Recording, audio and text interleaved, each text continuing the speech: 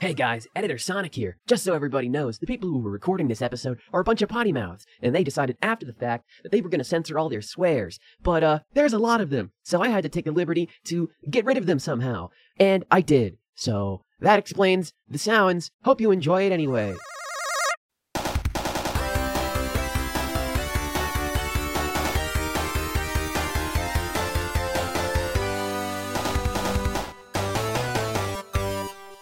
Want to get started? Yeah, I want to get started. Who the f*** are you? Who the f*** am I?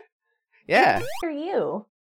Well, I'm David Baxter, I'll have you know. Bax? Bax. We just call him Bax, Backstab. everyone. It's just true. Call him Everyone, Bax. yeah, I mean, I do respond to that just casually. I respond to most things, though, even things that I probably shouldn't. Like... Hey. Yeah, 100%. Like, if you say that and, like, I'm around and I'll just be like, huh? Is it, what? Oh, no, it's not me. Be like, hey, Marxist. Huh? Oh, yeah. So, yeah. So, you're David Baxter. I'll always call you back. And I'm EB. Hello. EB. It's me. EB. EB. Yeah. And just for a little bit of context, we both went to the same university, graduated. I'm a film student. I have a lot of background in visual, traditional art, and writing, filmmaking, obviously. And what did you do, Beth? What did I do, hey? Well, I am a theater major and a communications media studies minor. You nerd. Yeah. So like just as a reference, because I'm sure there'll be plenty of points where like talking about things and get really overly analytical about small things, and you're gonna be like, what are they talking about? I'm sorry. Yeah. We're both academic. Yeah. I wrote 36 pages about Sonic the Hedgehog at one point for a critical analysis of pop culture class. I just wrote a huge paper on Watchmen about how much it sucks. I hate the Zack Snyder film. I mean, to be fair, that one isn't really loved by many, except for like a certain devout few. It's rough, buddy. It's rough. It's a rough one. Yeah, I hear that the HBO one is better, but I really can't vouch for it. I haven't seen it yet. I think it's post main series, like post original novel / film. Yeah, it kind of does its own thing, I think. Yeah. So Bax, what other comics have you read? So the funny thing is that the main series comic that I have actually read the most. You might laugh at me. I'm gonna have to see your reaction for this, but it is My Little Pony. Logging off the call now. Now, before you go, I will have you know that Andy Price as an illustrator is just really good. And for some reason, I don't know why, but his comics are just so well illustrated that, like, I can't get enough of them. Some of the others are okay too, but like the art style can be really inconsistent with that comic. Mm-hmm. And I collected them for a while, and they're all sitting in a box in storage. Now, is this comic, is it based off Friendship is Magic, or is it Yeah. a whole Oh, other yeah. thing? Oh, yeah, it is. Unfortunately. Okay, so you were a brony. Yeah, I was definitely caught up in that whole craze. But, like, I don't know. It's the year 2020, and that show has ended now. And I feel like we can say that it was an okay show and just walk away from that. Like, I mean, I think that's perfectly valid as long as you weren't doing the fleshlight in the doll. Oh God, thing. no! You know what? I actually went to a convention dressed up as fucking Big Mac at one point, and I was approached by, and it was an anime convention. Big Mac. Oh no! He's like this fucking Big Macintosh. He's this fucking red dude who works with Applejack, and he's his brother. Her brother. Sorry. And fucking, what am I trying to say? Yeah, so I was at this convention, and basically no one cared or really knew who I was. If they did recognize me, they would care like, I don't care about that guy. He's a pony. I can't lewd this. Yeah, exactly. But then one guy walked up to me, and he was like so stereotypical brony, like literal fedora, long coat, like Like, down to his can I roll knees. 30 for you, man? And you know what he did? I was playing in the board game room, and he sat down next to me and just told me about his OC, and then he joined the next round. It's gonna be like, did he caress your thigh?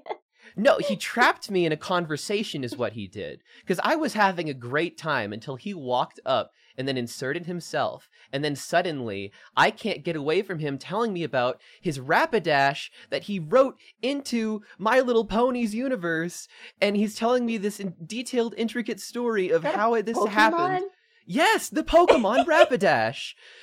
And he's telling me this long, complicated story and about her love interest and this and that. And it's like, oh my God, I am playing Catan. Go away.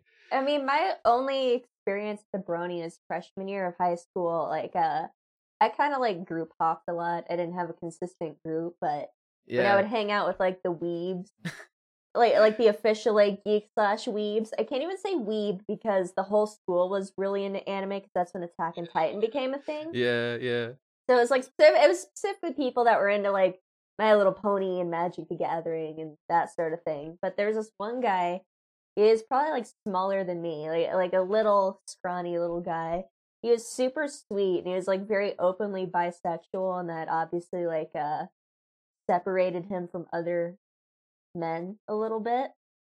But he was like super sweet to me, and like he would always bring like takeout Chinese food and like share it with me, and I'm like, aww. We don't even talk to each other. So I think he just wanted a friend, someone who would sit with him. That's kind of nice. Yeah, like I definitely did chill with some of the bronies at school, but some of them were kind of like I don't know, I didn't want to hang out with them all the time. This guy wore silly bands way past their trendiness. And it's kind of a vibe. I kind of respected that even back then, even though, like, he would wear the brony shirts, like the My Little Pony shirts, and be like, Yeah, I never actually did that. I was never, like, very open about it. I've always kept it on the down low as just something that I've always really loved. And just, because it, like, whenever I watch the show or read the comics, it brings me back to, like, being a kid again and just, like, that sort of innocent adventure story about, like, a bunch of characters that I just really enjoy. I don't know. Like, slice of life stuff. Yeah, I mean, I get it. Sometimes I go back to quote-unquote childish things and we'll watch them. I can't put Ed, Edd n Eddy in that box because, like, Ed, Edd n Eddy is timeless. Oh, no, yeah, that's great as an adult, too. That's just good. Yeah. Mm-hmm. Yeah, you read any other comics, or is your only experience MLP? No, I mean, I have read a lot of others, but a lot of them were webcomics, and I know that you have reservations about one of them in particular, which was Homestuck, that I did get into a lot in middle school. I have not, like, read since then, really. God, I since just really want to call you, like, a Tumblr snowflake. Oh, I was 100%. I was on Tumblr. I was as well. Were you part of the Super Who Natural or whatever the hell it was called? Super Who Lock? You know, I actually did end up watching, I think, all 3 of those shows. And I did get a little bit into them just because I, like, had so many friends that were in the same Tumblr zone that it was like, I can't escape these GIFs. I might as well, like, watch them and give in.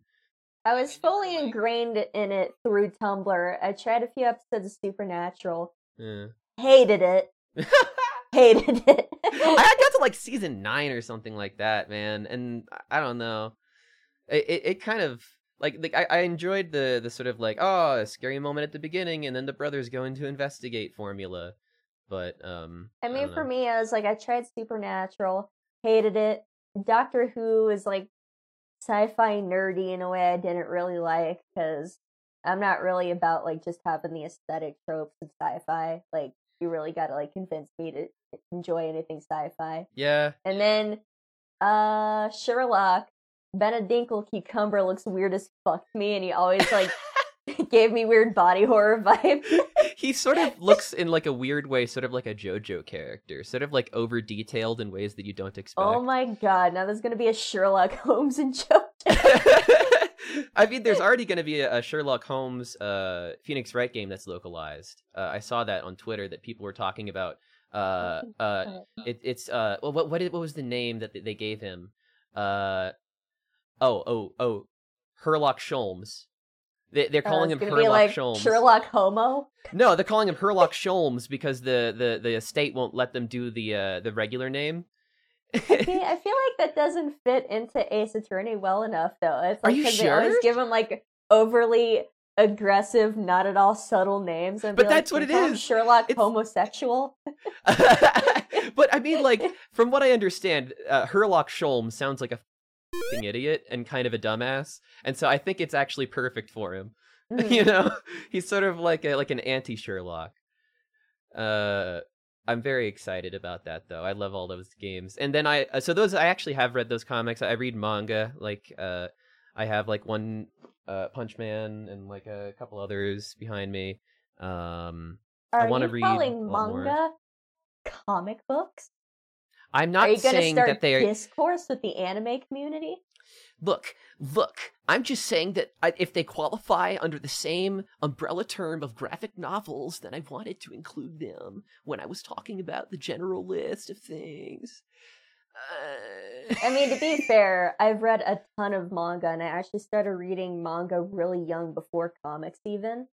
Yeah, So, like, I get yeah. ya. Akira's probably my And favorite. also, it is kind of, like, especially if you have, like, the weekly shonen series, like, those are just, like, they're, like, short little serial comics. Oh yeah, especially like the newer ones that literally are totally inspired by like superhero comic books, you Mhm. know, and they're Not totally to aping the name style in some ways. names, I mean, I but- don't want to like point a finger, but we all know what I'm talking about. I think. Yeah. yeah. One Piece. Yeah, it's One Piece. How'd you know? The Devil Fruit, man. But for me, Uh, oh man, what was the first comic I read? I think I first picked up Teenage Mutant Ninja Turtles. Now, I won't remember which specific mm. one. I know I read a few of the original 80s comics. I know I read whatever comic was serializing in the early 2000s. But that Yeah, was I kind of my did. thing because I was really into the 2003 cartoon, and like when I grow up, I want to be a Ninja Turtle. Like that Yeah, kind of thing. yeah. I got my I was black belt because I also- wanted to be a Ninja Turtle. Really? That's Yeah. awesome. I love that.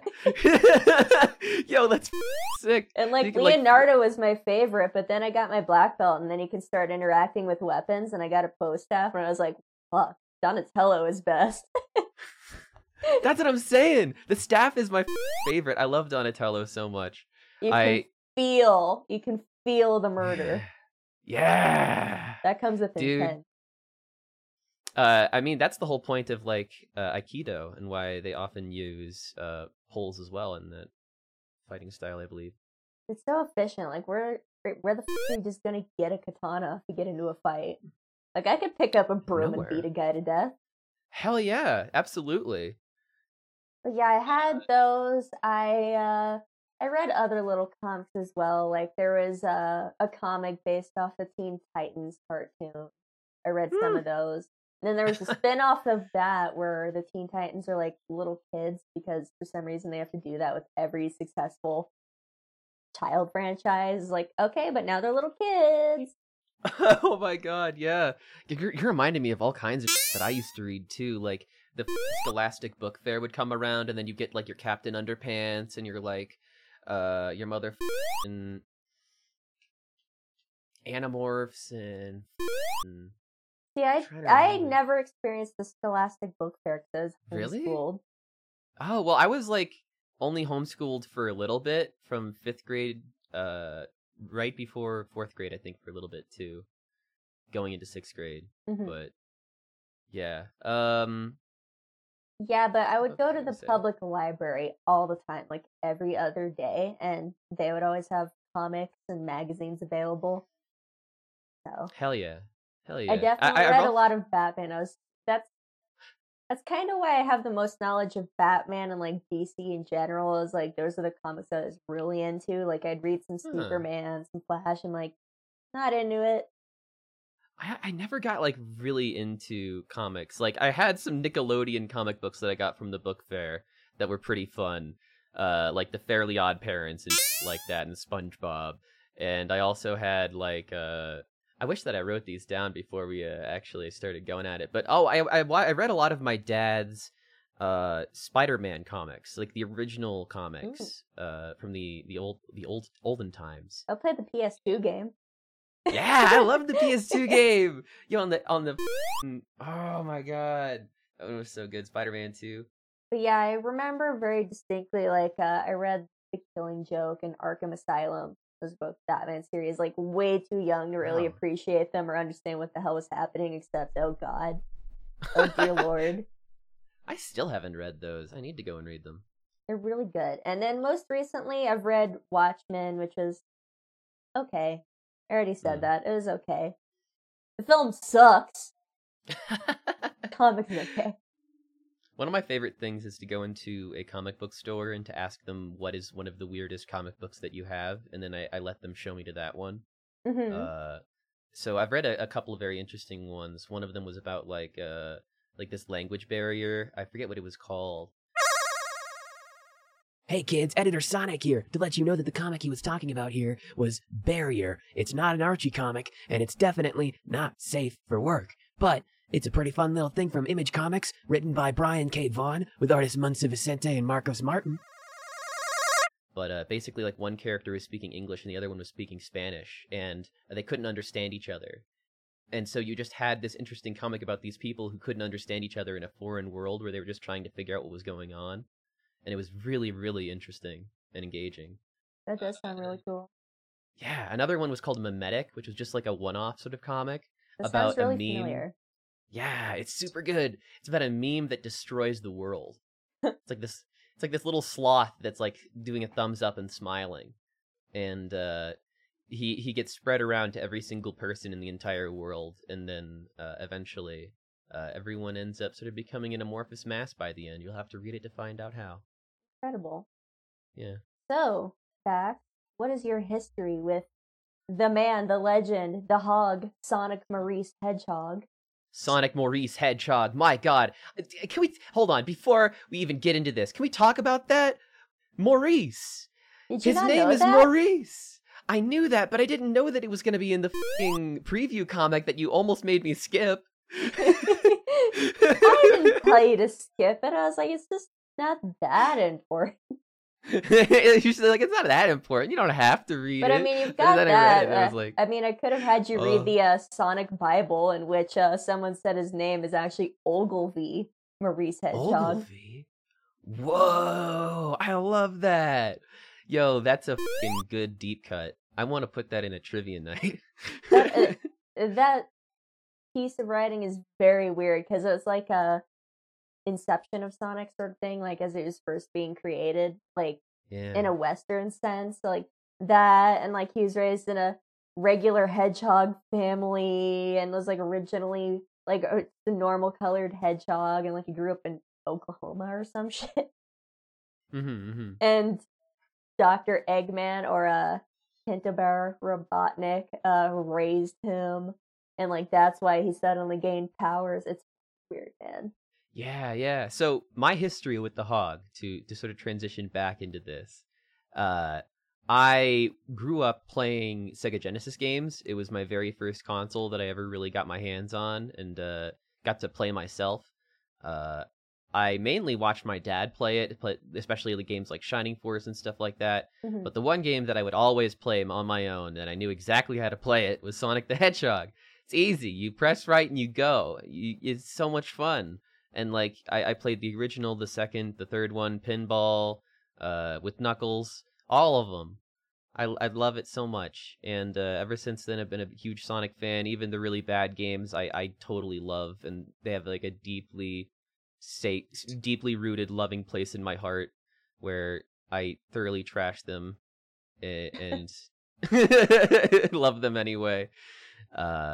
I mean, yeah. for me, I do think the Archie comics were my first introduction to Sonic. I mean, I know I played the original game pretty late in life. I think I played the original Sonic the Hedgehog as it was released in Sonic Generations. Like, you could walk up to the console and play it. Mm-hmm. But it was I think it was the Archie comics first because again, I would like go through the comic bin at the public library, and probably I love that. I think I love that told public you this the library. other day, but in Sonic X, Sonic Hero. the God damn, anime, dude. The the fucking four anime is kids so good. anime. I love that anime. Gotta go fast. I We'll watched a throw in few that song there. episodes of it like 2 years ago, and I'm like, actually, this kind of slaps. I know. I want to rewatch it. We'll definitely have to rewatch it at some point Oh during my this god, podcast. special episode? Ooh woo. Oh, for sure. For sure, somewhere down the line. We'll have to decide if it's going to be dub or sub. Oh my god. Maybe both. We Both? do one review for one and one review for the other. Fine. I don't know. Maybe not. So Bax, why are we doing this podcast? What brings you to the yard aside from Sonic's milkshake? My milkshakes bring all the boys to the yard, and they're like, "We're gonna get copyright strike."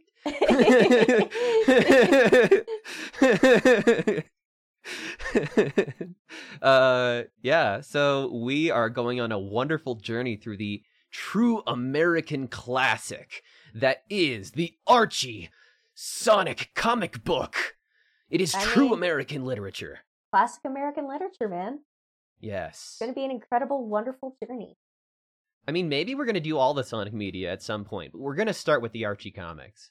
I mean, definitely when we get to certain points, it's kind of like you gotta read the spin-offs, because, like, the main line will start referencing it and be like, tune in next time, and also read the spin-off if you want the other half of the story. Yeah, for sure. And I mean, like, there's so many games that tie into it as well. It almost feels wrong not to talk about some of the games as they come along in the sort of franchise along next to Archie, because it really feels like with each new generation of Sonic, sort of the comic evolves with it in some ways. Mm-hmm. And I mean, it's such a meta thing anyway that, you know, you read these first few comics and they reference constantly the games, so it's kind of like, in order to even fully understand what's happening. Fire up your Genesis, kids, and turn on and go to Casinopolis Zone, or flip the page. I love like that in this comic. Why specifically the Archie comic? Why? What inclined you to be like, I want to go on this journey? Well, to be fair, my avatar actually on Twitch is from the Archie comics, and I don't know what page it's from.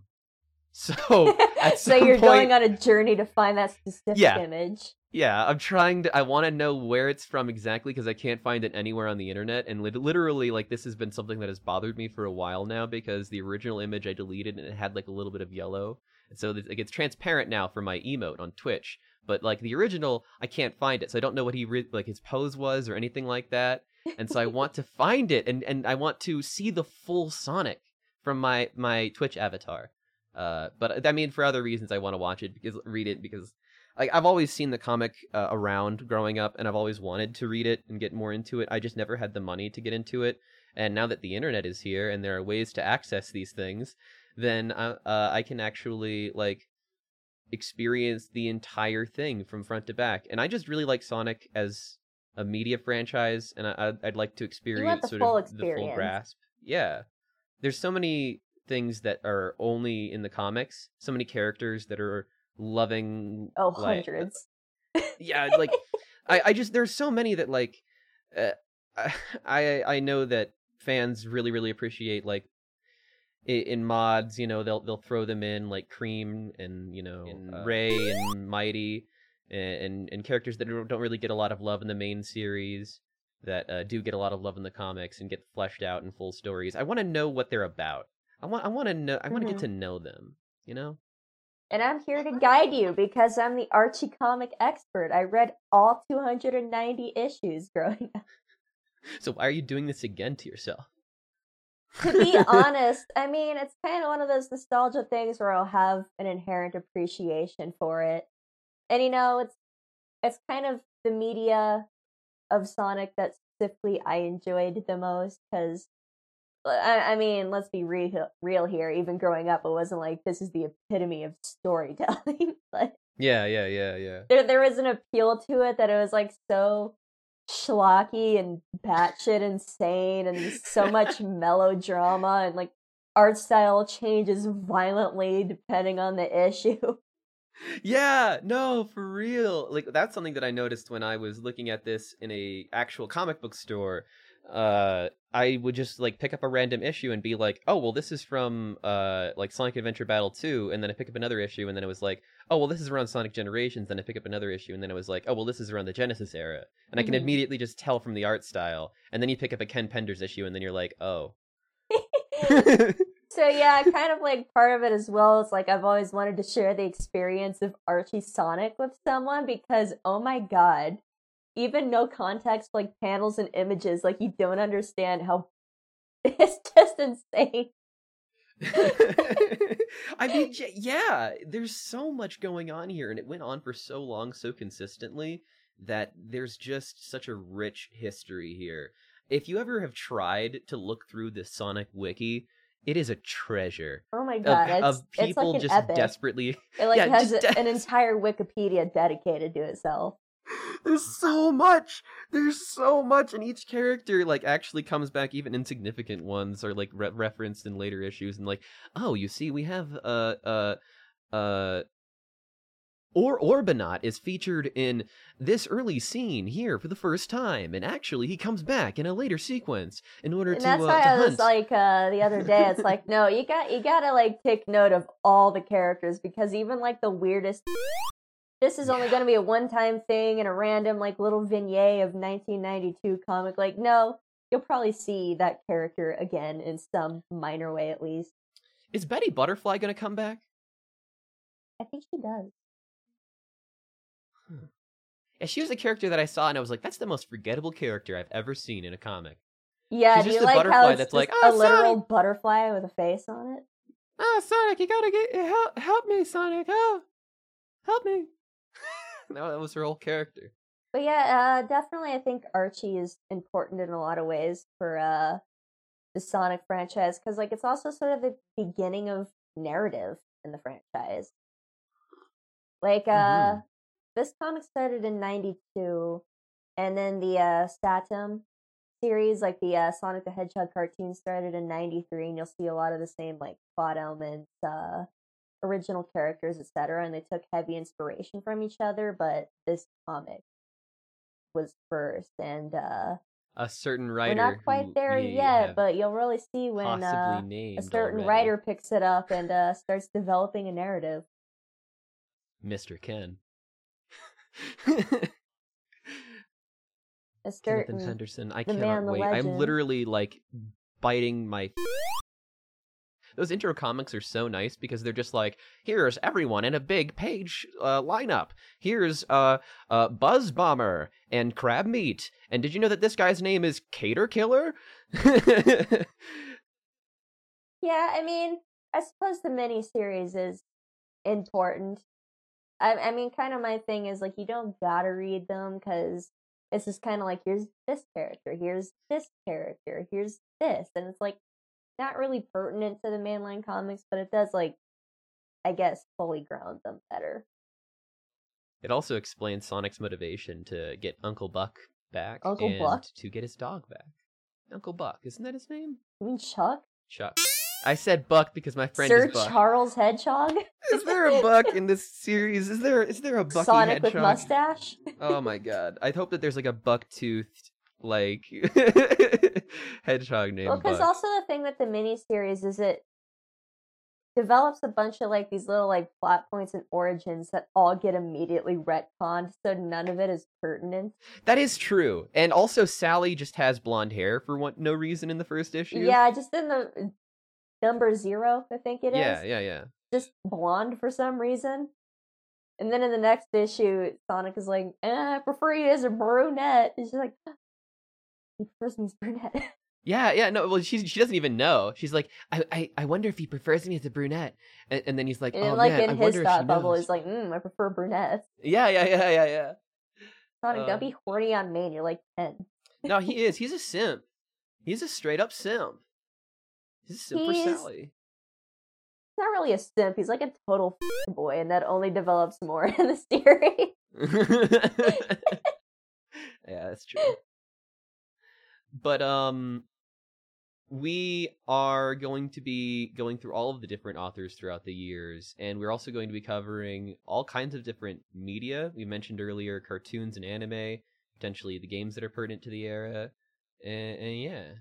So Yeah, Anisha, but do you like want to? right now we're pretty it's the beginning. It's not a Yeah, huge like bestseller comic or anything yet. They're really trying to find their foundations. So, yeah. I mean, it's just comics right now.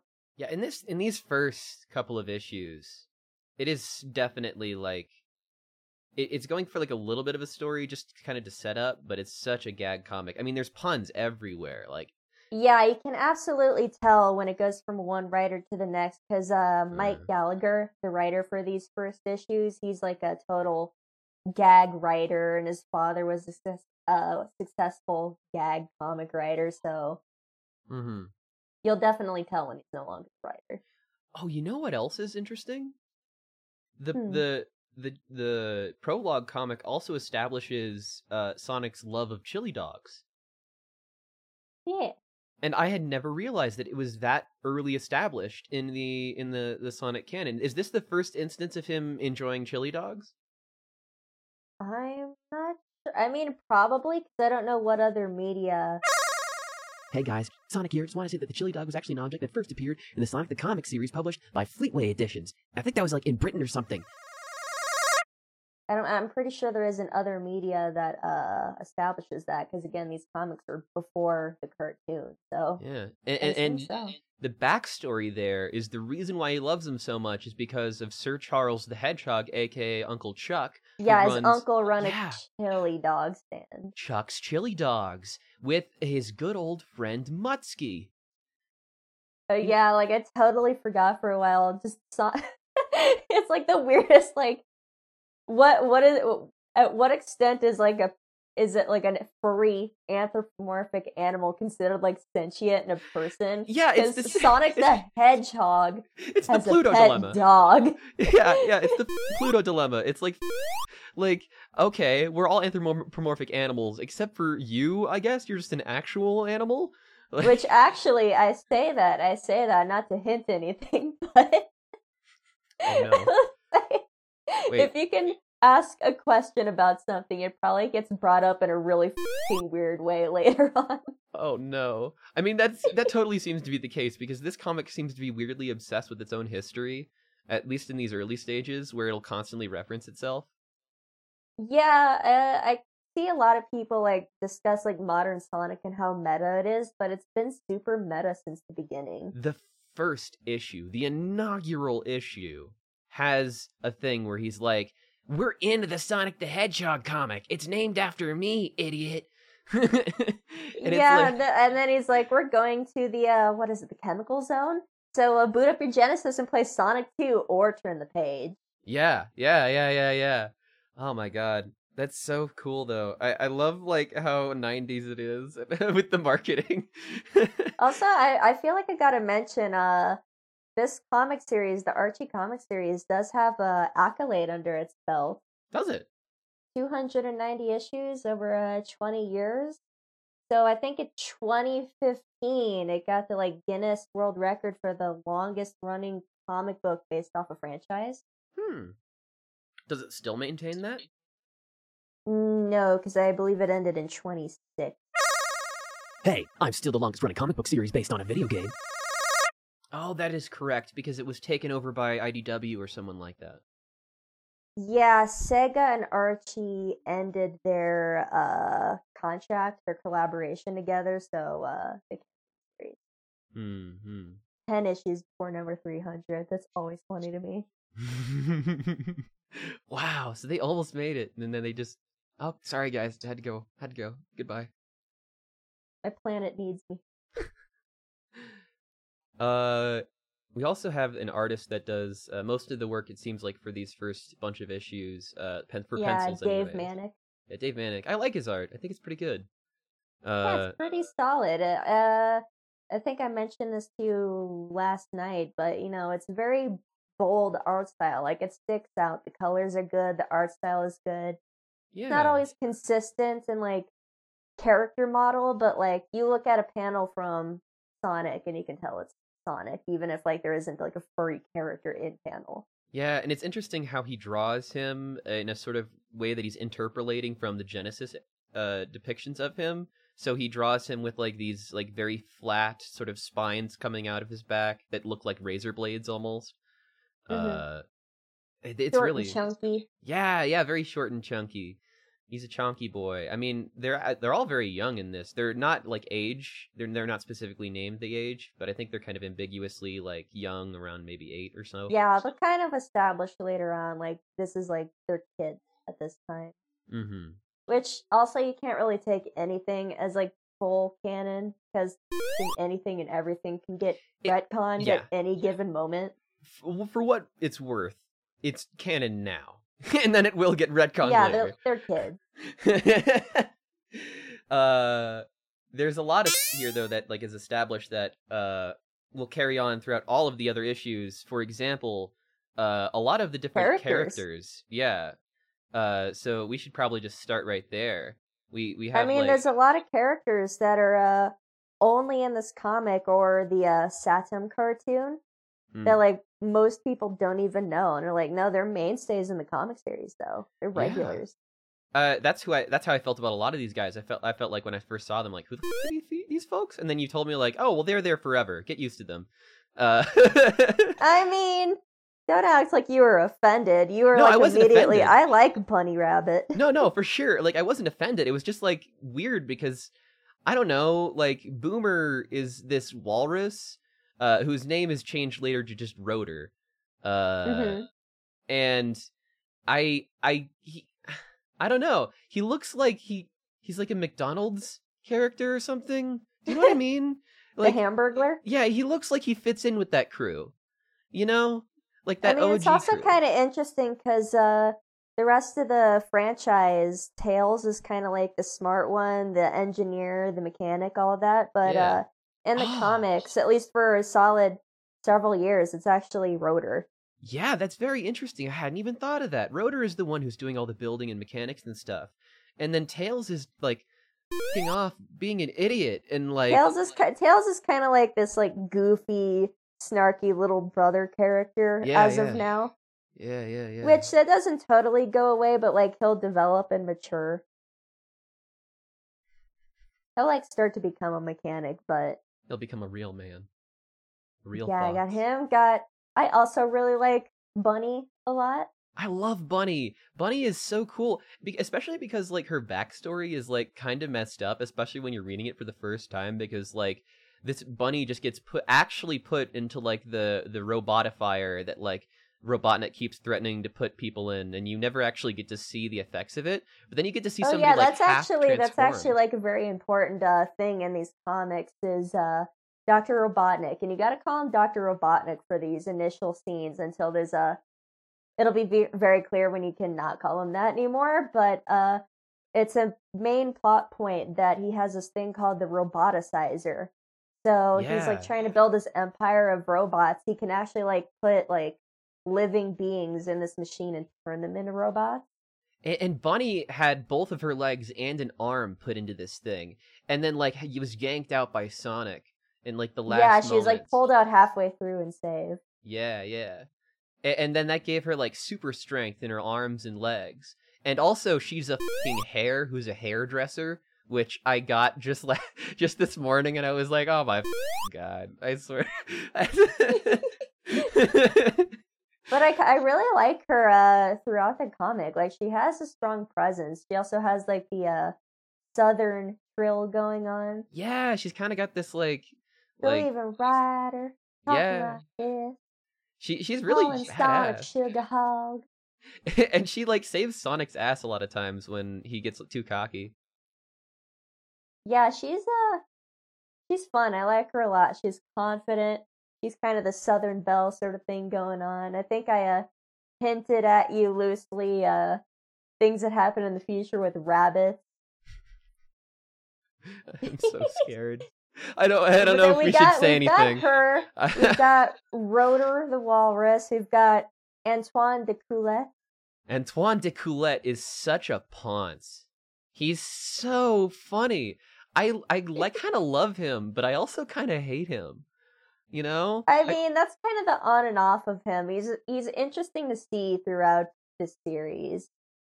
And like these early ones, like he has like a loose French accent, but like they Yeah. really hone in on it later on, which is really funny because like so there's Princess Sally Acorn, and they're all part of like the same like kingdom, the kingdom Yeah. of Knothole. The not. And it's really funny, Antoine de Coulet, because like they're part of this established kingdom, and yet inexplicably this one guy has a French accent. Yeah, it's just like he showed up and then became their army person and just started like imitating, like either he's imitating or he's actually from France. Like I don't know, I just fucking love that. It's just really funny. You don't need an explanation for it. It's just good. But it's like we also here get like one of the most important characters, like one of the main characters in the entire comic series is Princess Nerbs? Sally Acorn. Oh. I thought it'd be the Nerbs. Yeah, it's the Nerbs. Yeah, totally. The Nerbs are like a subterranean people that like live underground, and they have to like negotiate with them, and they become official Nerbs, which I guess are supposed to be like nerds. Yeah. Yeah, they're subterranean. I mean, nerds. even the comic that they're in is called like Revenge of the Nerbs. I love that. Yeah, Sally is like really important, and I find her to be a very interesting character. She's kind of ditzy a little bit in these first comics, but you'll come to find out like she's the leader of the Freedom Fighters, which is already established, but like she's like the brains of the operation pretty much. I didn't realize that, and I also didn't realize that she was like a princess. They call her Princess. Well, I mean, she actually like wears a crown every once in a while too. It's only when she really wants to get her way. Yeah, that's also a major thing with her is like A weird you want this part role of the writing. of princess because Yeah. like she's also like a leader of like the rebellion, and There was actually that part early on where like she goes off on her own and like writes a proclamation to Sonic like, "Don't save me, idiot. I'm going to get captured on purpose to figure out how the robotifier works." And she goes and gets captured, but he doesn't like read the entire thing because he's a fast, impulsive idiot. And he just saves her and is like, why are you angry at me, princess? Why aren't you happy that we saved you? As mission success. And then she's which like, actually for 1992 she's actually a very well-written female character. yeah, not bad. I don't mind her. I think that she's a lot of fun. She has some moments where I feel like she lacks some agency. Perfect. Not perfect, definitely. Like having the thought bubble of like, oh, I hope he likes brunettes. Like, oh yeah, like she's totally coded to be the girlfriend character for Sonic, and like that's sort of, I don't always love that. I mean, she's the only canon lover of Sonic the Hedgehog. Is that of like the entire series, the entire 'Cause franchise? Amy is just a wannabe girlfriend. Never actually. He Gets never with them. gets with her. Yeah, that's interesting. Like she's the main romantic interest through the franchise, but like they never get together. I mean, I guess if there's gonna be one person, then it would be like the leader of the fucking Freedom Fighters, right? Because Sonic has those high standards. Sonic's a boy, and I can't wait for you to experience how far that goes. God, I mean, I'm pretty sure that like his personality is gonna vary wildly from like innocent jokester, prankster, pun master to like wildly rude asshole to like. I mean, cool later in the dude. series, he threatens to kill a man. God, whoa, that's awesome. Like holds like gets pissed and like holds him out an airplane and is like, I'm gonna drop you. Gonna drop you. Gonna drop you. It's like that scene from like Batman where he holds like the guy off the building and he's like, I'm gonna fucking drop you, guy, unless you tell me where to go. And then he like drops him a little bit and then he catches him. I mean, it is very interesting because I think you got a Spider-Man. kind of a hint of a character later on that's Sonic, but also not Sonic, and there's not a well-written character by any stretch, not really done very well, not very interesting, but like what he does in regards to like what Sonic will do is interesting. Let's just say Sonic will start making some bad decisions. He seems to be fairly impulsive. If there was one hubris that he had, it's that he goes too fast sometimes. I mean, I would say Archie Sonic is kind of my favorite interpretation of Sonic's character because I feel like he's the most fleshed out. Like, he'll be a fucking dick if he wants to be. Yeah. And, like, that's kind of part of the thing is he's kind of a sometimes. He's kind of a braggart. He kind of just does things just to show off. Yeah, and it kind of gets a little worse. Like, he'll get, like, genuinely pretty arrogant. And, like, that'll be, like, a mainstay. Like, he'll still be heroic. He'll still, like, make decisions that he thinks are right. But, like, he'll start to get really arrogant and, like, overly smarmy and, like, at times holier than thou. And, like, it pisses people off. One thing that I noticed a lot in these early issues are just, like, the one-page panels that are sort of, like, goofs, where it would sort of be like Sonic playing tennis with himself or something, or Sonic doing this by himself. And it's like weird because he's bragging, but it also makes it feel like it's super lonely. Yeah, because, like, he doesn't really have anyone else to really, like, he has a few little friends and, like, they're underground, which they haven't really established very well yet either. Like, they kind of, like, talk about it a little bit, but the whole kingdom of Knothole is, like, underground, hidden from Dr. Robotnik. Yeah. And that's, like, their base of operation. It's, like, hidden inside the forest in a stump. Oh, and there was one character that, before I move on to the enemies, we should name, and he's a very important character that I'm sure will come back. It's Thorny the Duck. I fucking skimmed through the comics and I already don't remember him. Yeah, that's great. Great news. It said at the end of the issue, please write in if you want to see more Thorny the Duck, and I guess no one wrote in. I mean, that doesn't mean the character won't reappear, because they don't care. That's true. It was just like a random duck that they brought in, but like they were afraid for a while that he was going to be a robot, because that's how Robotnik do, is he turns small cute animals into robots and sends them in as spies to try to like get inside the kingdom. And then you already mentioned them, but the Nerbs. The early issue, you have like so like they go underground and they find this underground society of, I think they're mole rats, or supposed to be mole rats, unclear. They're called the Nerbs. They're sort of like, they're like they all dress nerdy and act holier than thou. Yeah. That's true. And like they're never super important, but they are recurring. That's interesting. So they're just sort of like they're not like an antagonist. They're sort of like this neutral element, sort of like Switzerland. That sort of. They pretty much are just like, don't talk to us. Please, no, we're isolationists. Don't touch us. No, get out of here. Dirty outsiders. Yeah. They really are just like a tiny underground Switzerland. Yeah, and then there's a whole lot of named villains. Like, more than there are, like, actual, like, hero characters. Yeah, I added a lot of them in here. As many of them as I could find, but I'm sure that I missed some. And we probably missed some friends here as well. Which, I mean, a lot of them are, like, in the initial, like, games. Like, Yeah. Oh, yeah. Like Crab Meat, he's just, like, the crab bot. Yeah, it's basically just naming the enemies. Yeah, Jaws is, like, the guy who jumps up from, like, the water.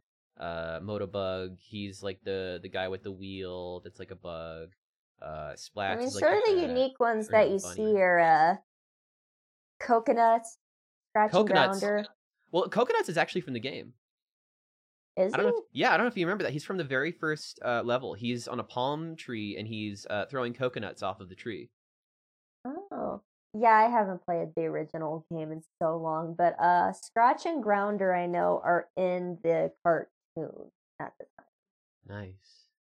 But they're unique, they're interesting, they have very iconic designs to end up being such minor characters.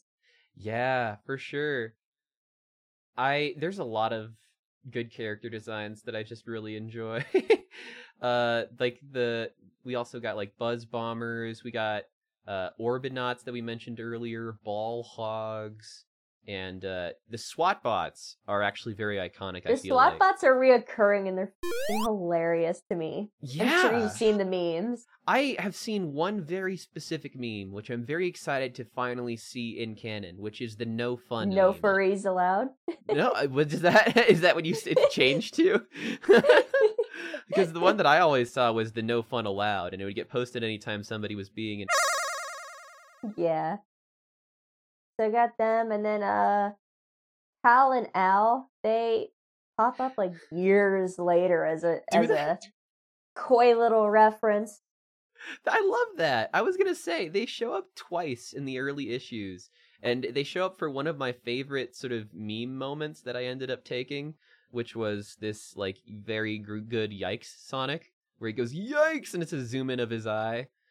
Yeah, what I really like is the super trippy like large panel they do of it as he's like falling through because they're horizontal and vertical. It's also one of the very few panels where you can see upside Sonic's nose.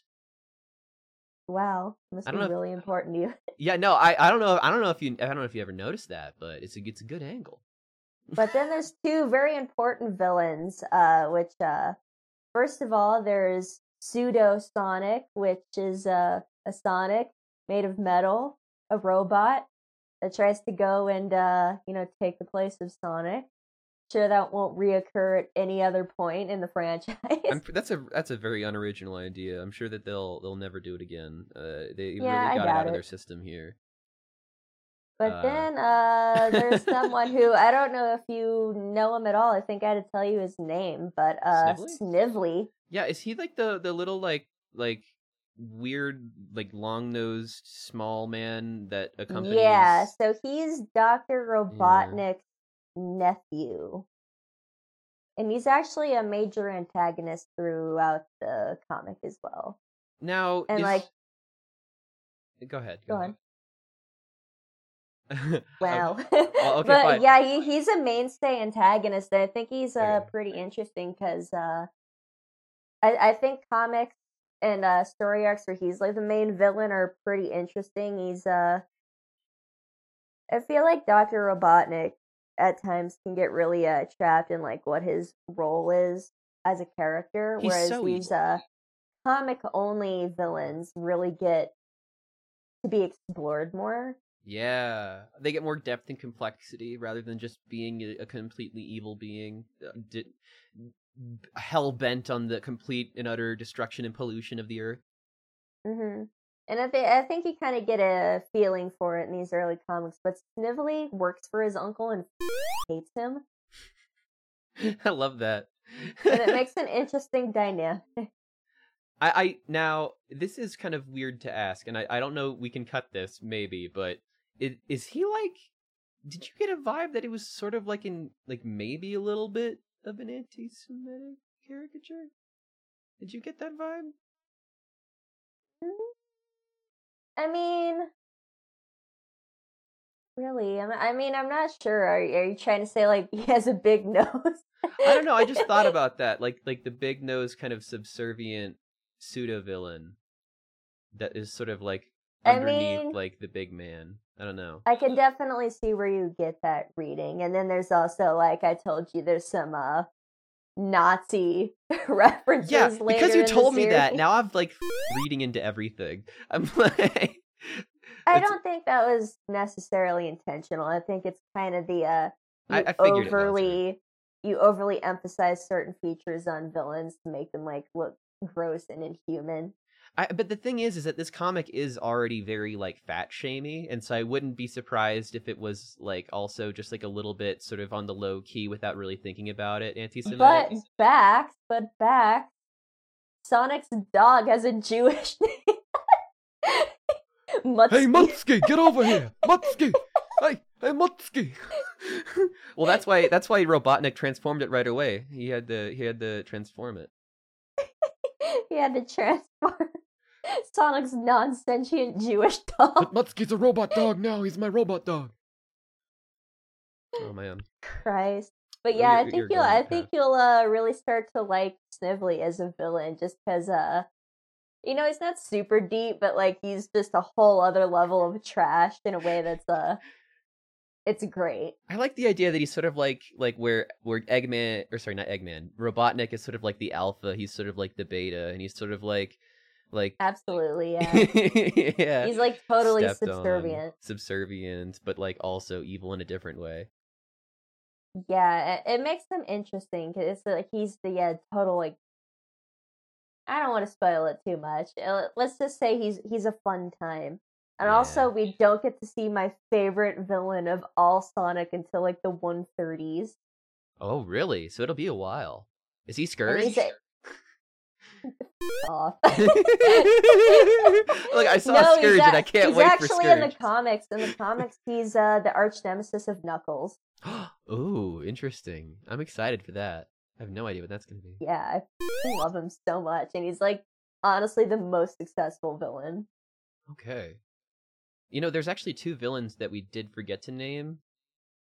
Mm-hmm. They were Burrowbot and Cluck, who go by those names in the sort of intro comics, and then later are sort of rebranded to be, I think, Scratch and Grounder. Mm-hmm. And if you haven't heard those names before, they are like the chicken-based robot and like the drill tank robot. And They're twins, but not identical. Yeah. They like say that or something. Yeah, they're partners in crime. They always I mean, party they'll be together. brought up again, and you'll see them throughout the series. But again, it's kind of a shame they have such iconic designs and that are so rarely mentioned. Yeah, and I recognize these folks specifically from the cartoon, just from the snippets that I've seen. I know for a fact that they are in the cartoon as well. Yeah, and they have like a pretty they have kind of that silly slapstick thing always going for them. Like these Yeah. initial comics are all very slapstick, but these two villains especially they have like the tall thin one and then the short stout one, like the smart one, the dumb one. They have that dynamic going on. Like a Moe and Curly a little bit. Yeah. I really, really love it. Whenever they're on screen, I have a good time. I feel like their designs are just fun. Which also I feel like it's Dr. Robotnik in this version, these early comics, is very different from a lot of people expect of the so-called Dr. Eggman. Yeah, I mean, He's very goofy. He loses very easily. He's very slapstick. He lets his own minions like make fat jokes at him and doesn't like scold them or anything. Yeah, he wants to be called your blubberness and like RBV. I think that's like Robotnik Belly Vision. They have that one sequence where fucking Rotor dresses as him and he dresses as Rotor, and they're like, oh yeah, they're both chonkers, so that's kind of a punchline. Yeah, it's just because like they're both chonky, and so they can both disguise as each other, I guess, and so they have like the part that every comic or cartoon does, where they're taking off a mask and they do it endlessly. Yeah, or like a Robotnik like peeks out the window and is like, how can Rotor be so obese? Who just lets that happen to themselves? God damn, dude. Which actually kind of gets into like there's a lot of references, like not just of other Sonic media in this, but yeah, we can definitely get into that. You want to just? I mean, my favorite is the fucking James Cagney thing, where Rotor is like, I'm going to impersonate Dr. Robotnik, and he's like, I can also do a great James Cagney impression. And so I was like, wait, no, don't be James Cagney. That's such a deep cut. And explain to people who that is, for people that don't know James Cagney. James Cagney is a famous American actor. He's of the golden age, I guess you could say. He's best known for playing a gangster. Gotcha. Okay. So he his most famous role was the Public Enemy in 1932, and he has this famous scene in it where he grapefruits someone, as in like he's with his girlfriend and he slams a grapefruit in her face, and that specific scene is considered the inciting incident for the production code, which heavily censors Hollywood for decades. No way. Was it because like she got hurt, or was it like just like the violence? No, of it? it's just like any implication of violence against a woman. So it's like it's not like violent. He doesn't hurt her. He's just like she's being snarky, and he just like smacks a grapefruit into her face. That's so funny though. It's hilarious. Good. It's not actually that violent at all, but you know, it's the 30s. I just love the idea of with that specific term, grapefruiting, especially to distance it from another version of grapefruiting that I happen to know about. I wanted to share this with you because I believe every man should get grapefruited. Yeah, I get that a lot. It's really funny. It's like, you mean the grapefruit scene or the grapefruit scene? Yeah. There's a lot of other really good references here, too.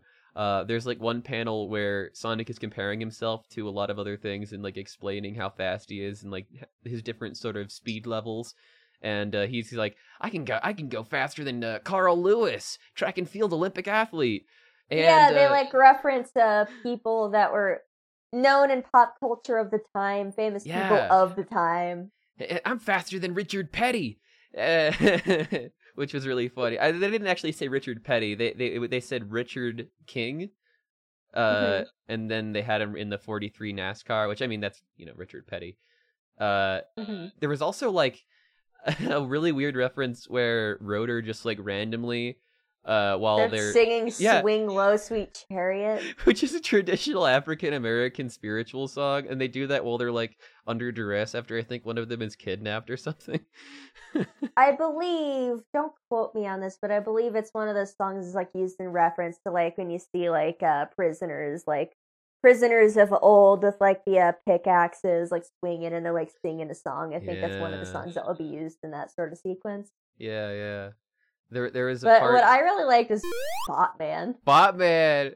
What the is Botman? He was like Iron Man and Batman at the same time. Because also there's that. There's the fact also that he's golden, and there's this reference to a specific superhero, which I see surprisingly often, and yet I never really see people identify, is a lot of people think Superman was the very first superhero in 1938. He's not. The very first superhero, like, known from 1931 and is Japanese. It's called Golden Bat.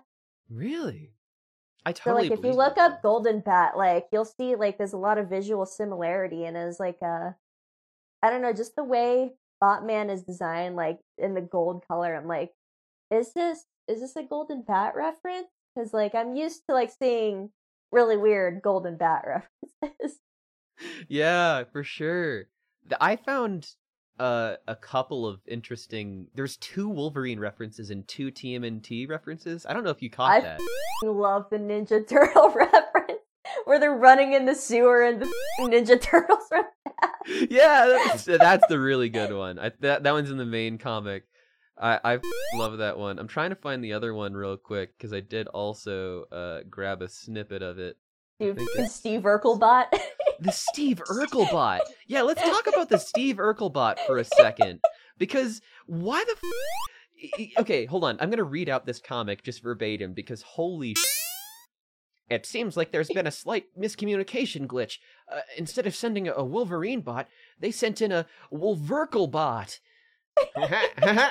And then like the fucking Steve Urkelbot is like twisting his fingers and snapping, and he's got like these oversized glasses and like these like large black eyes with a single white dot in the middle. So good. And like these like this like I mean it looks like just like the only way I can describe it is like it's sort of minstrelly with like the like smile that he's got going on that's like super large and imposed, and like I don't know, it's just so. And then he goes, another Robotnik rule broken, no laughing. And then Sonic goes, your voice sounds familiar. Bah, this isn't helping my image. I just need a superhero. Oh, this is the one where he's like trying to find different superheroes, so it's full of a bunch of different references.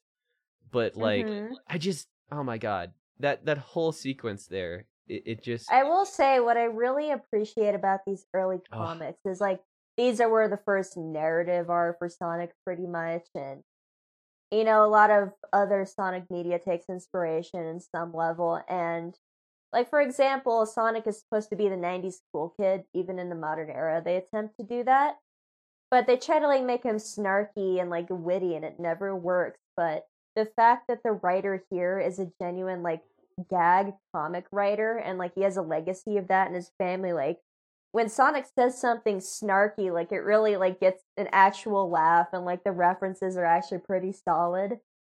Yeah, for sure, I agree. like, I don't know, he actually does feel very jokey and prankstery in this one, and he kind of gets off a bunch of really funny pranks. Or, just destroying things. That's I mainly like it, he actually. has some pretty smart ass insults, and a lot of them are like, "That's pretty funny though." Yeah.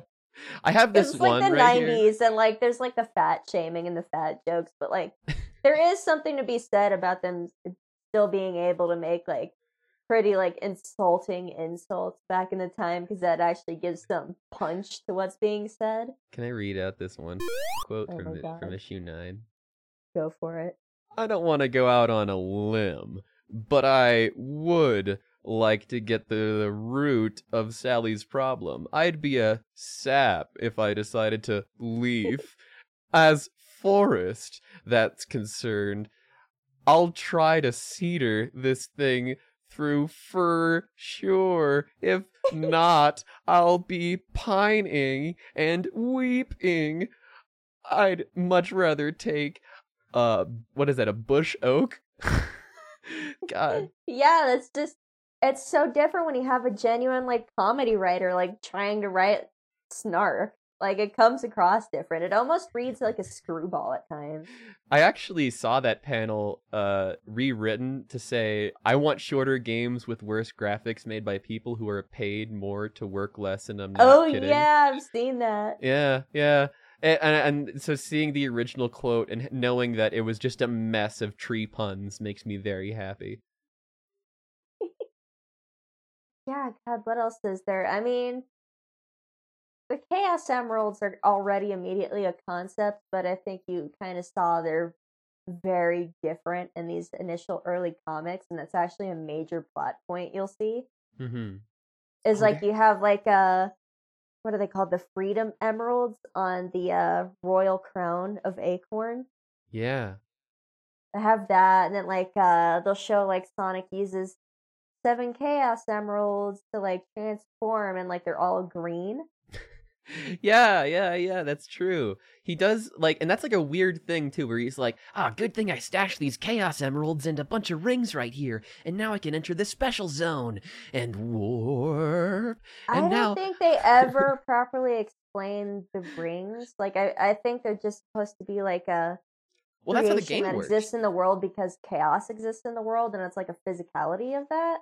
I guess sure. that's true. Don't quote me on that. They never did explain the emeralds. Definitely take note of how many emeralds there are, because they're not like randomly like retconning. It is pertinent to the fact there are many different emerald types and they're all green. Mm-hmm. Oh, and I found the other let's place. Let's just say they do something different with the Chaos Emeralds than in other media. Gotcha. I found the other place, by the way, that they reference both TMNT and Teenage Mutant Ninja Turtles. It's right towards the end in Mini 2. There's a Wolverine reference where Robotnik like pulls out Wolverine claws, and he says, the panel says, Sonic has no villains who are mutants, and then Robotnik says, don't be so sure. And the other one is number 6, nor does this title really rely on guest stars to help book sales. And then he says, scram, turtles! Sheesh, we're only trying to help. And then they actually come back later, which is really funny. See, I like that you took specific notes of these references, and like my own notes, I just say, God, what do I say? Issue number 5, Sonic's feet. Sonic's feet. You see Number them. 9. Number 9, I literally just wrote inflation in all caps. I haven't really been like writing down notes so much as I have been just taking screenshots and then like naming them. That's your style of note taking. I have a really overpriced Moleskine that I write in. I guess I do also write a little bit into our little Word doc here too, but there's a Michael J. Fox reference here too. It's also in the same panel as the one that I was just talking about earlier. It's like reasons to read the Sonic the Hedgehog comic.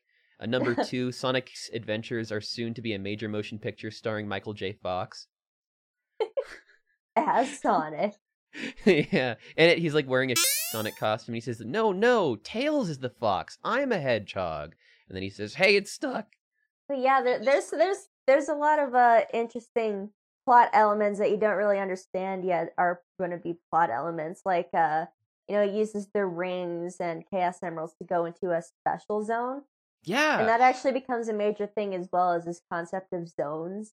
Interesting. Or like, they're explained as like parallel dimensions. Dimensions.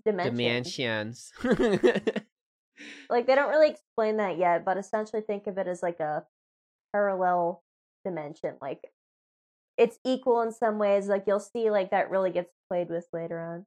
Yeah. Does Sonic die, by the way? At any point? Sonic? Yeah. That's a weird question. Why are you asking that? Well, it just says that the number one reason to read Sonic the Hedgehog the comic is because he won't be dying anytime soon, and you should buy multiple copies for that reason. So I just want to know if they're liars. I want to know if they faked me out and if they're actually lying. Sonic if doesn't they kill die. him No. I mean, you've kind of seen the hints of it, like, oh no, Sonic died. Then he like comes in the next panel. It's like, hi, everyone. Like, hey, that you thought that thing vored me, but actually I was just ripping out its insides using my spine. I don't know. It kind of sounds like it might be some sort of snarky reference to something else. Maybe another comic. It might be. He is like wearing like a white flag, and it looks very dramatic. And Sally is crying. It looks like it could be very easily a reference to something. Yeah, it probably is. I mean, there's a lot of references, and let's be honest, we're not true 90s kids. We're both on the ass end of a millennial, so... There are some other good references that I didn't write down in the doc. Like, there's like a Frankenstein reference where he goes, "It's alive! It's alive! It's alive! I hope my health insurance covers it." Yeah, there's a health insurance joke. There's also like a protester joke. You see that joke? There is some political stuff in here that's pretty funny. Yeah, well, I mean, Sonic has always been a little bit political because it's always been about saving the environment, and that's always been a very political sort of thing. Like, that's a little plot point where they're, like, protesting outside of Robotnik's headquarters. Yeah, the one where they're protesting outside the headquarters is really funny. Because it just feels like, I don't know, like it came just after, like it feels like the Reagan era, like 90s era.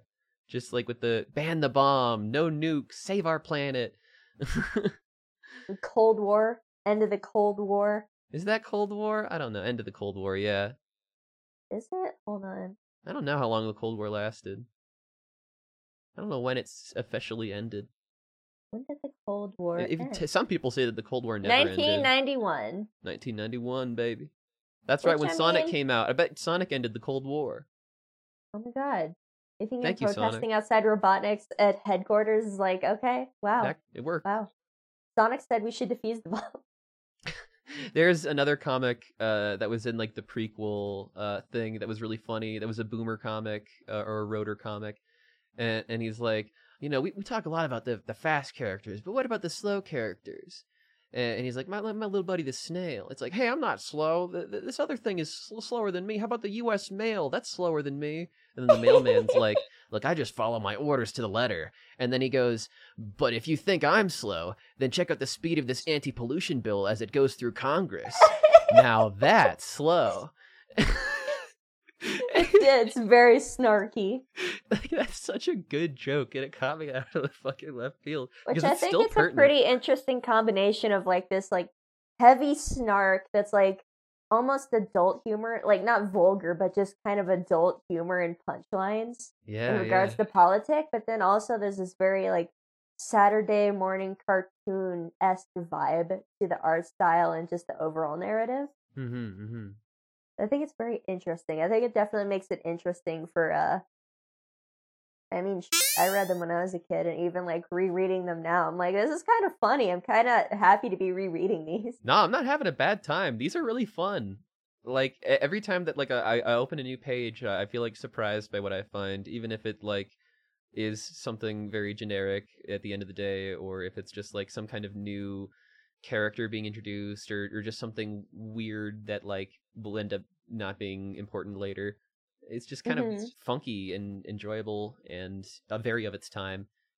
There's a Charles Dickens reference here too. Did you know that? Oh, read it off to me. It's All the Males About Tales segment.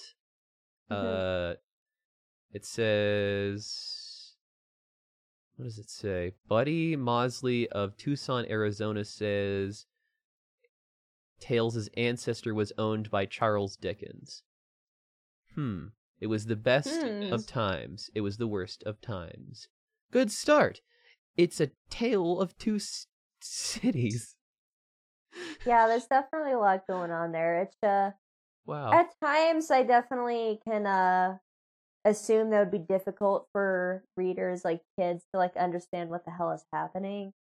Like the modern interpretations, like they'll reference like other Sonic media, but it's pretty streamlined. It's pretty easy to like just pick up a comic and start reading it. Yeah. They definitely date themselves a lot with these references. Yeah, and it can make it pretty difficult for some people, I'm sure. Like I'm sure if like a 12-year-old picked up like these comics and like started reading them, it'd be pretty difficult to understand what's going on and the references and like what's being said exactly. Like, who the is Moby Dick? I don't think any children really Who's know what Urkel? I mean, that's true. I don't, especially now. Like a lot, I don't think any kids watch watch that show. Is it Family Matters? Yeah. I don't know. I hate sitcoms. Fair. It's a mood. It's a real mood. There's like some plots that happen. Like we mentioned earlier, Sonic's uncle and his dog are captured. They're turned into slaves. So Sonic and Sally have to fight to rescue them. I should say like robot slaves. So they're like mind controlled. Yeah, they don't really specify background much so far. All we know is that Sally's a princess and her father's captured. They live in a knothole village, which is a kingdom. We know Sonic has a dog and an uncle, but they don't really like discuss the rest of his family or what's going on there. Yeah. Yeah. There's some like a lot of one-off plots, like different little things, like a salamander gets turned into a robot, or actually, a lot of them are really just things. X gets turned into a robot and then rampages. Chaos ensues. Yeah, chaos ensues. There's also a couple of like homages to other things. Like there's a Christmas Carol bit where all the characters become Christmas Carol characters and they reenact that whole bit. Yeah, and Dr. Robotnik is Scrooge. Yeah, which that is really good. And also Sonic is like multiple ghosts, which I don't know. I thought that was kind of funny that they just didn't have different Ghost of Rad Past? Is it Past or Present? The one where he has the skateboard and the hat. I think it's Ghost of the Past. That one was the Ghost of the Past, I think. And it might have been the present. I don't know. Or the present, he was actually just the present. Ghost of the Future, he was in. Like, he was like physically a present. Yeah, he was like physically like an actual like ribbon present. Gift. Yeah. Yeah. There's this really funny part where Sally goes off to like finish her Halloween costume, and oh my god, Robotnik just falls in love with Sally because she's like waving the stick around and like they're kids pretty much, so they're kind of acting like kids. She's like waving this big old stick around, and like a rock gets blasted up by a geyser, and she's like, magic, and like Dr. Robotnik is walking by and he's like, magic. He isn't even walking by. That's the creepy part. He actually just saw it on a video camera from a really far distance away, and then he like flew and there he's like, and was like, I want "Marry to me, smash this furry." I'm taking you with me. I love you. It's just kind of weird because like the ages aren't specific, but like also it's pretty much assumed they're kids. Oh yeah, like he's a grown ass man. A grown ass. Like also like would they man. know that? Would they does Robotnik as a human character understand like ages of the furry character? I don't know that. I think because they didn't define the ages, I think that they're just skirting around that. I think they're just like, let's just not talk about it. Yeah. Also in the miniseries, like all this pretty much gets retconned, but like there's like, man, what if like I grew up with Robotnik and like my uncle raised Robotnik? And like I grew up with him and I hated him and he was my shitty brother. I'm like, that doesn't make any sense.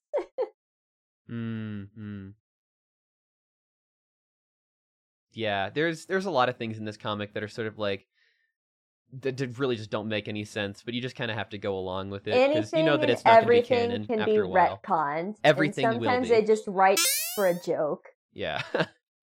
That's very true. A lot of things like Cal and Al are just total gag characters where they just show up just basically to mess with Sonic every single time that they're there. Yeah, and they're super specific and weird, and they're also humanoid characters. Yeah, they are humanoids. They're one of the few other humanoids besides Robotnik. And also, apparently, I guess it was a fake flashback, but there was like a fake flashback where Robotnik and Sonic like grew up together, and like I thought that was like really cute. And also they say like Uncle Chuck invented the rings, which that doesn't make any sense. Yeah, obviously, like because as soon as you get in the main line, he's like just stumbles into some rings. Right. It doesn't really make any sense that he would be the one to craft it, unless they're talking about like the transportation rings or something. I don't know. But they also talk about that he's like an inventor just in general, like he made the shoes that Sonic wears, which is part of the reason why he's so fast. Not the reason he's fast. It's more like they're shoes that don't wear out. Well, there was a whole thing, a whole arc of the comic. Yeah, about the little Olympic thing where like they steal his shoes. They steal his shoes and then he can't perform in the Olympics because he's like, these shoes make me weak and bad. I need my good shoes. That was also the issue that you can see his feet. And we see Sonic's feet. He can swim. He can swim in these comics. He can swim. He can. And he does the thing where he swallows an air bubble and breathes. I'm sure no child has ever replicated that based off Sonic media.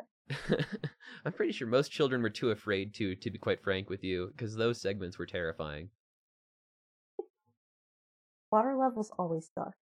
Oh, yeah. So, we've kind of mentioned already how they relate to the games.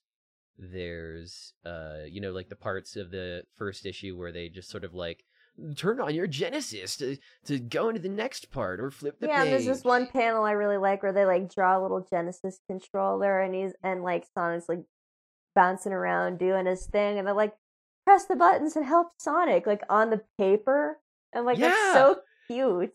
It's so charming. It sort of reminds me a little bit of the interactive comics like I mentioned earlier, the Captain Underpants series. I always love the Fliporamas.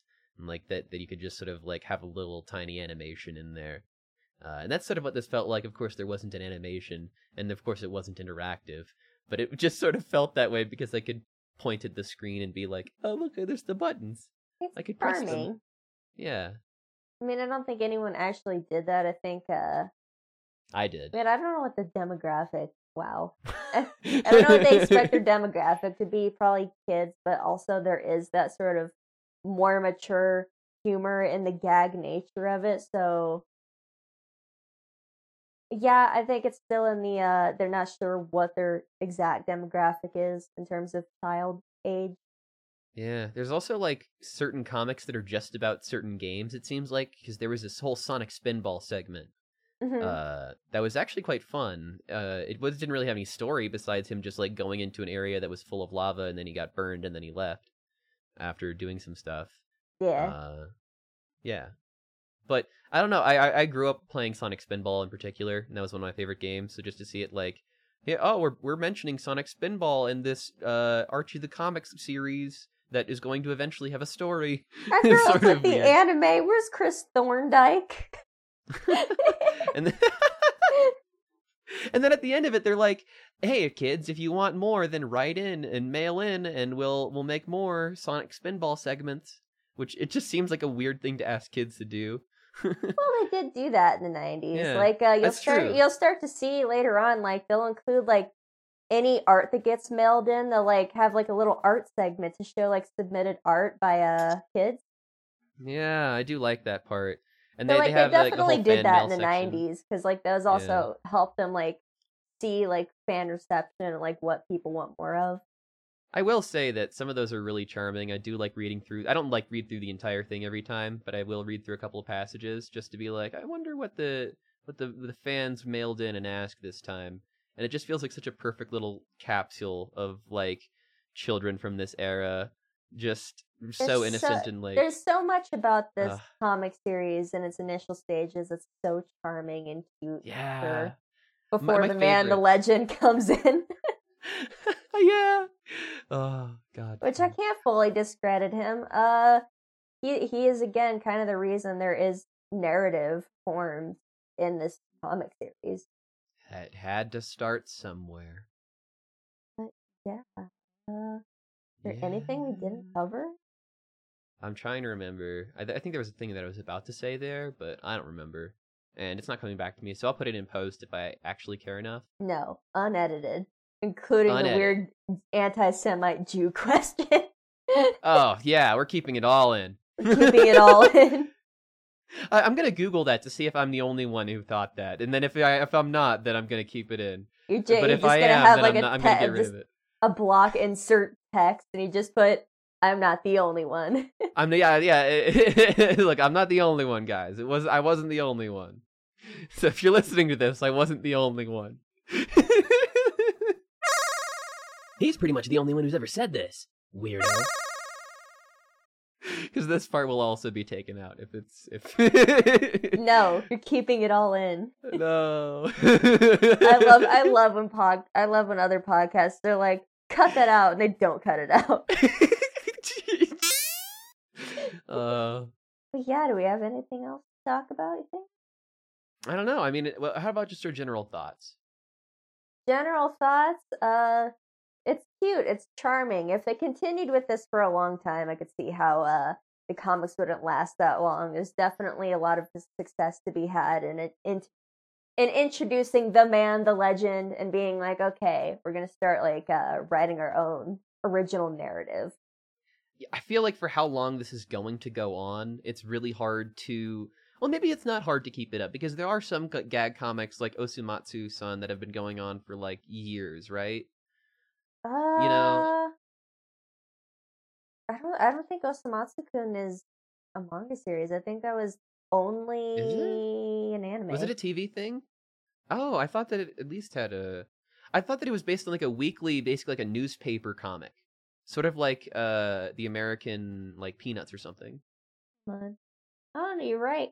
Comedy manga series by Fujio Kasuga. Yeah. Didn't run that long though, only 62 to 69. But yeah, it's more so known as like an anime of the time.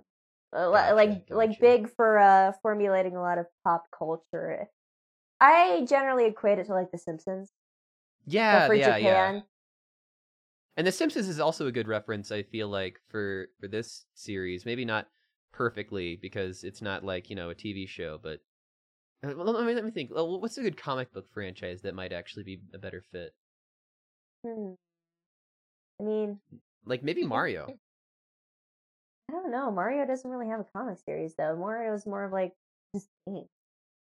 I guess so. And they, like, eventually give him a little bit of a personality. Unless you're trying to be... the... unless you're trying to equate it to, like, the live-action Mario movie. Hey, Sonic the Hedgehog here. Turns out Super Mario Adventures is actually a series of comics that ran in Nintendo Power in 1992 that featured Mario and his friends based loosely on Super Mario World. In 2016, Viz Media actually reprinted the entire anthology of Super Mario Adventures. Huh, the more you know. I was thinking about it, just mainly because I was thinking about, like, the Super Show, and I thought maybe they would have, like, a comic to go along with that, but the more that I think about it, you're right. Like, there really isn't much of a narrative that has ever developed for Mario. Mario has always stayed very pure and very simple. Whereas Sonic has progressively gotten more and more complicated. I bet that's at least I think that's kind of the unique aspect of Sonic that made it such a standing icon as a franchise. Even when it's not a good story, they at least try for one. Yeah, there is a narrative that they're attempting. Yeah. But there's not a lot of nuance in these first couple of issues. It's like a Saturday morning cartoon, breaks the fourth wall. It's occasionally kind of dark in the way that these sort of early children's media is, with its sort of violence. And it gets political sometimes. But... You'll definitely see that go down the toilet real quick. Yeah. You're like, there's a little bit of violence in this. I'm like, I know that, like, I've seen one part of the comic that, like, legitimately terrifies me that we're going to come up to soon. That's going to be, like, the part of the comic where it's like, we have to leave him behind. No! And then, like, they close the door. It's like a sacrifice. Sonic is no longer his charming self. He had seen war. Yeah, exactly. I'm so excited for that. Oh my god. But so many gags, so many puns. I'm having a good time. We're going to do basically a lot of comics for the next one to just catch up to good old Ken. Yeah, so you listeners at home, if you want to join along with us on the experience, we read the miniseries, which is 4 little mini comics for this, and then we read issues 1 through 10 of the Archie comics, and then for next episode we're going to be doing issues 11 through 40. Yeah, which that's like what, 30 issues? So that'll be a lot of fun, a lot of good stuff to cover. Yeah, and like I specifically cut it off at 40 because you want to let's just say I mean, I think that if I understand correctly, that we're going to get our first narrative arc just before the start of Endgame, like the last before the alleged famous story arc called Endgame. But like it's still building up. I wanted to like try to get as close as possible to the introduction of specific writer, the man, the legend. Which I love that I love that he called his segment Endgame at the very beginning of the franchise. That's like so fucking like to me, like Marvel calling themselves their movie now, you didn't Endgame. Spoil yourself on what happens in Endgame, did you? No, I know nothing. But I feel Perfect. like anything. Let's just say, you named it Endgame for a reason. There's some bold choices that occur. I can't fucking wait. But it's just like, I feel like they always call it Endgame, and then they're just like, actually, it's not the end. We have to continue this for at least like 100 more years. We're reincarnating Superman for the 90th time. Yeah. We're reincarnating Superman. Also, Spider-Man and Iron Man are not dead or whatever. They come back. Everybody comes back. Of course they come back. They have movies that are coming out. Have you seen the Black Panther movie schedule? It's coming out. He's not dead. You know? That's kind of how the end game feels to me. But I'm also very excited because I feel like it's going to be a big turn. So yeah, we're going to do issues 1 through 40 next time. Doubt we're going to do really any other media yet. We might introduce that in a bit, but you know, we're going to get Bax into it. We're going to get him past the gag era into starting to see some other things, and we're going to see one of my favorite characters. They're pretty... God, I don't even know if like anyone else will know this character, but like let's just say, unlike Sonic, he don't chuckle. I have no idea what that means. I can't wait. Oh boy. Oh man. So I guess that's it for this one. Before we go, we should probably shout out our socials and links and things. Yeah. In post Bax, slap up our socials. Make sure mine is first and slightly larger. Bam. Perfect. Socials. Perfect. We have a podcast that is also a Twitter account, and Sonic the Hedgehog. Mm-hmm. So, Podcast Sonic at Podcast Sonic. If you follow him, he will let you know all about our podcast. He's our 3rd member of the podcast. Yeah, he's here for us. Yeah. He wants everyone to know his legacy. Yeah.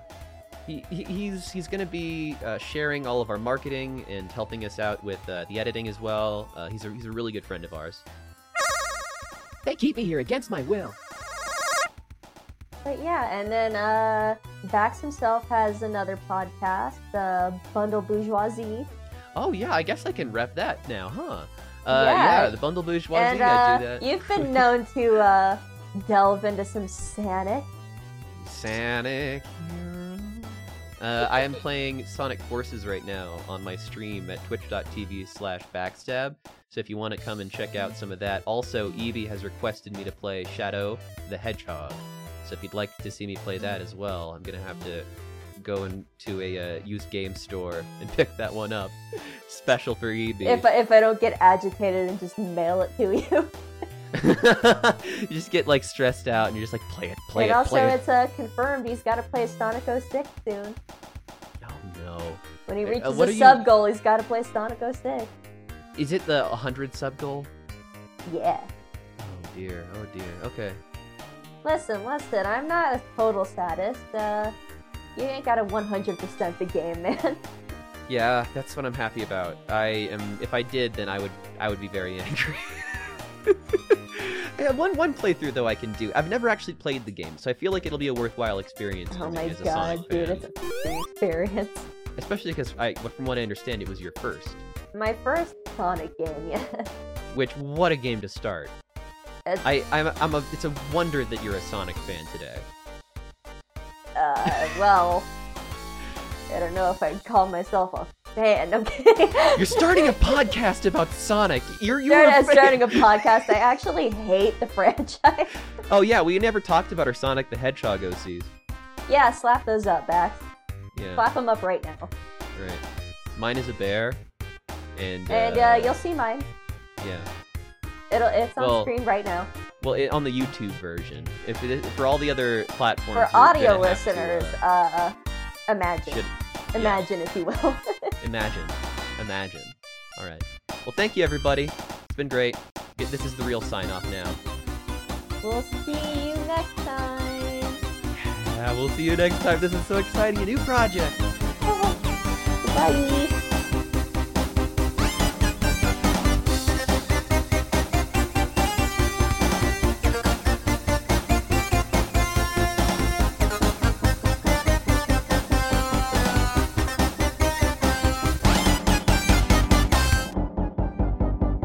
Thank you so much to Carl Brueggemann of the Super Mercado Bros podcast for allowing us to use his original music from Sonic-esque Volume 1. Really appreciate it. There's a link in the description to both his music and his podcast. Love you, Carl. Honey is great for the throat, which is why I put it in there also. Yeah, we could also get that black licorice deep throat tea. Like, numbs the back of your wow. throat. That sounds dope. What? It tastes disgusting, but like, if you ever need to take a large phallic object right to the back of your throat, I'm sure it works great. Oh, well, I'll keep that in mind. Okay, bye.